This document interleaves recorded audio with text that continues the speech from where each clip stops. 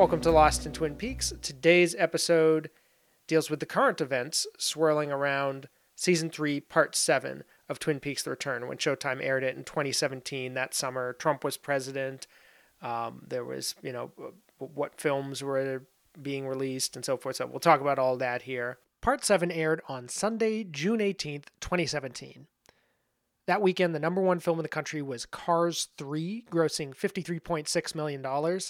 Pixar's least prestigious but perhaps most popular franchise got another entry this weekend, earning a surprise plaudits from critics for tackling themes of aging in a poignant manner, as the star race car Lightning McQueen is shown up by a new hot rod with advanced technology.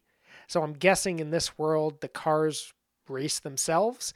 As you can probably tell from that question, I don't have children. I haven't seen Cars. The two things, as I understand, go pretty well together. This is, of course, a perennial theme for Pixar.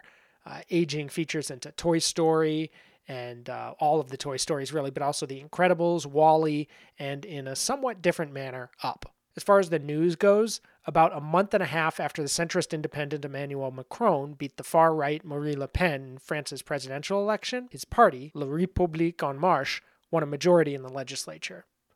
The party at this point was a brand new invention, cobbled together from the nation's more moribund institutes of center-left and center-right, and its success, more likely than not, reflected enthusiasm for Macron as a bulwark against what many on both left and center, and even some on the right, viewed as a dangerous swell of xenophobic populism in the form of Le Pen and the National Front.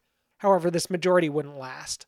By 2020, defections from left members of the coalition formed a new party and killed Macron's parliamentary majority. And in subsequent municipal elections, the party was crushed by ecological concerns, a general perception that Macron had governed too favorably to the right, with few concessions to the left, giving environmentalists in particular a cause to rally around.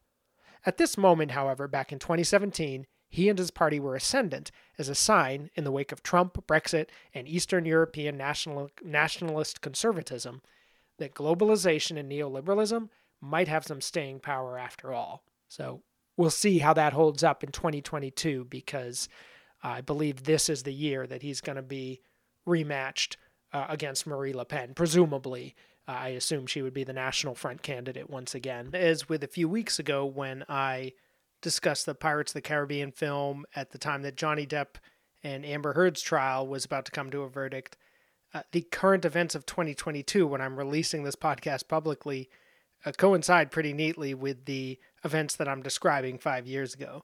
So in this case, Macron, although he won his election, the presidential election a month or two ago, his party just like 2 days ago lost the parliamentary election, so he no longer has an absolute majority in France. So what we just discussed happening almost exactly 5 years ago at the time this episode aired has just basically been undone in real time, if you're listening to this live. Time Magazine's cover this week for the week of June 12th, 2017 was The Good Son, and it featured the president's son-in-law and closest advisor glancing smugly over his shoulder in a tight close-up, in a striking image emphasized by the small text of The Good Son, with its faintly printed caption, The Trials of Jared Kushner. Often depicted as a clueless airhead socialite out of his depth in Washington, but serenely unbothered by this fact, Kushner comes off differently in this profile, which hones in on his dogged rebuilding of the family name after his father was arrested, convicted, and imprisoned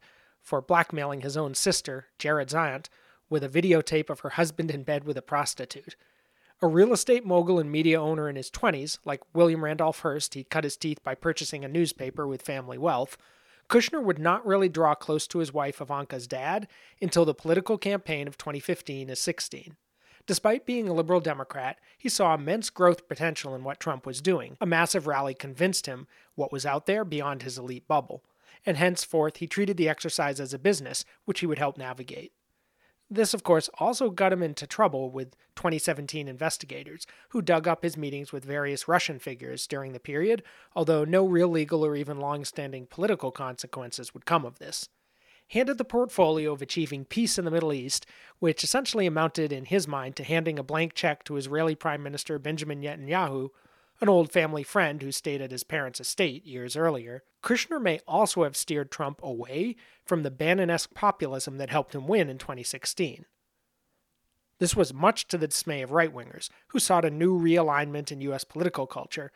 But given Trump's even better, if ultimately losing, numbers in 2020, Kushner may have recognized the deeper truth, that at this point, Trump's followers were simply on board for Trump himself, so the president could afford to jettison any attempt at a concrete blue-collar appeal. That's it for this episode. Please rate, review, and subscribe on Apple Podcasts. You can support this work also on patreon.com/lostinthemovies. Tomorrow's episode is, as with every Thursday, we follow the same pattern every week. It's in the weeds, so looking at the order of events, trying to parse the chronology of what we see, because it's not always exactly how the scenes unfold on screen.